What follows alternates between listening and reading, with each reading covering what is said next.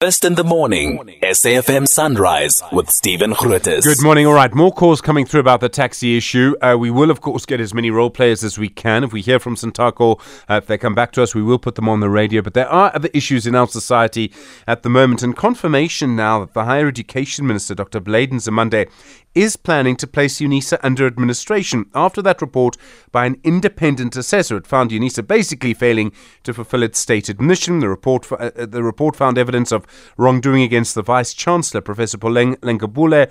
Remember those claims about the curtains and the vacuuming classes and all the rest? It's that report that I'm talking about, very detailed report.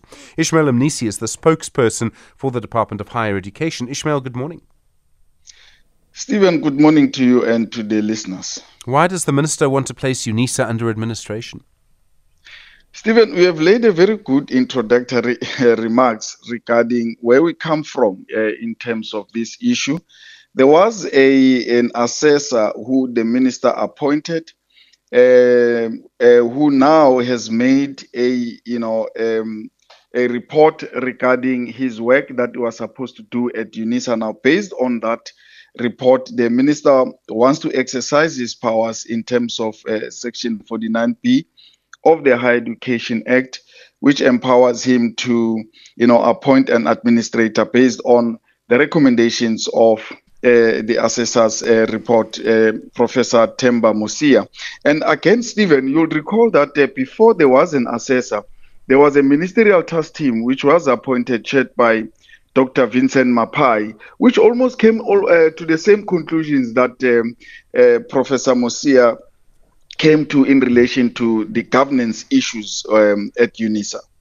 Can the university still respond? Is this a final decision, or can the decision still be changed? Well, Minister wrote to the chairperson of council on the 4th of August and asking him and on council broadly to respond to his intention now to place UNISA under administration. So we expect that on the 10th of August, a council would have responded. Based on their response, now Minister will make his final determination. I have a horrible feeling, Ishmael, that if you look at the arguments that we've seen, the response to the report, if I recall, some people in council didn't accept the assessor's report. The Vice-Chancellor, Professor Lenkabule, as well, has made some comments. That someone, I don't know if it would be she, I don't know if it would be the council, that someone would go to court and try and stop the minister. Are you worried about that? Stephen, we are living in a democratic country, and each institution, including council, has the right by law to challenge any decision that gets taken.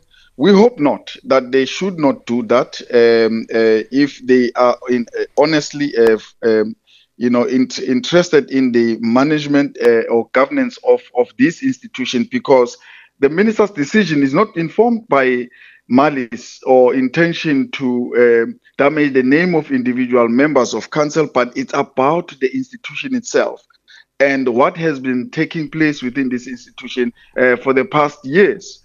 And it is not a reflection on individuals, but it's a reflection on the system itself, which unfortunately, through this council, the minister's view is that it can't self-correct. Okay. You'll have seen, I must ask Ishmael, about the protests against NSFAS by various students. There was protests last week. Essentially, students claim they're not receiving the money that is owed to them. NSFAS says its new system is working properly. What's gone wrong here? Stephen, NSFAS had a media briefing yesterday explaining various issues relating to the student-centered model, relating to the direct payment solutions, relating to the bank charges. And they have, in their statement, debunked some of the myths that are there.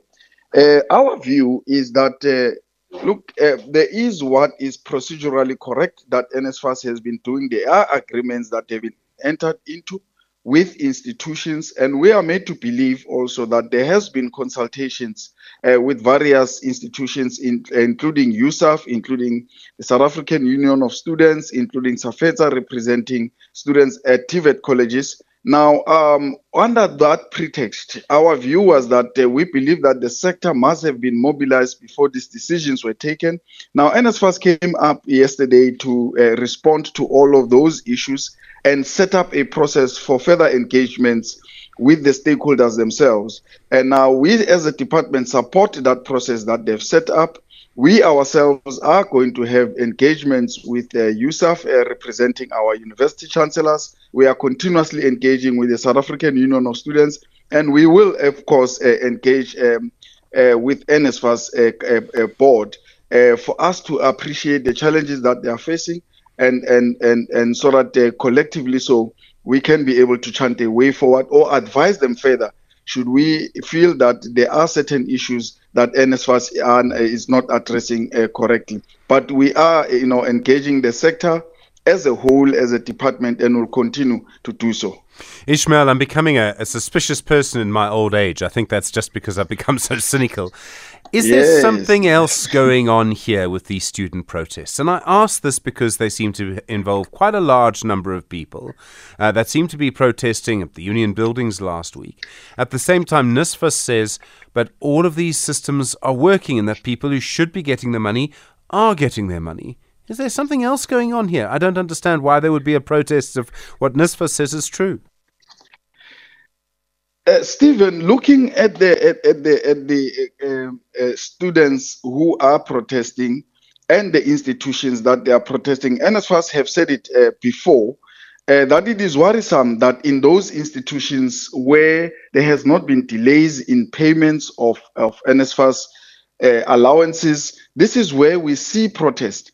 And they've characterized that, and from the communications that they've had before, that there seem to be an underhand in relation to their internal procurement processes on who actually is doing that. So their belief is that there seems to be those that are mobilizing students for them to protest based not only on the fact that they are not getting allowances, but on other business related issues. And looking at the composition of the students, their alignment, you can clearly see that majority of the students, although they claim to be representing the SRCs, that they are aligned to particular political formations. And indeed, that is worrisome that such an important student matter should not be turned into a political rallying point by various political parties within the country, because here we are talking of the lives of the students, and the times spent in protest, denies them of an opportunity for them to be in class, for them to be studying, and more especially if there are no problems in those particular institutions.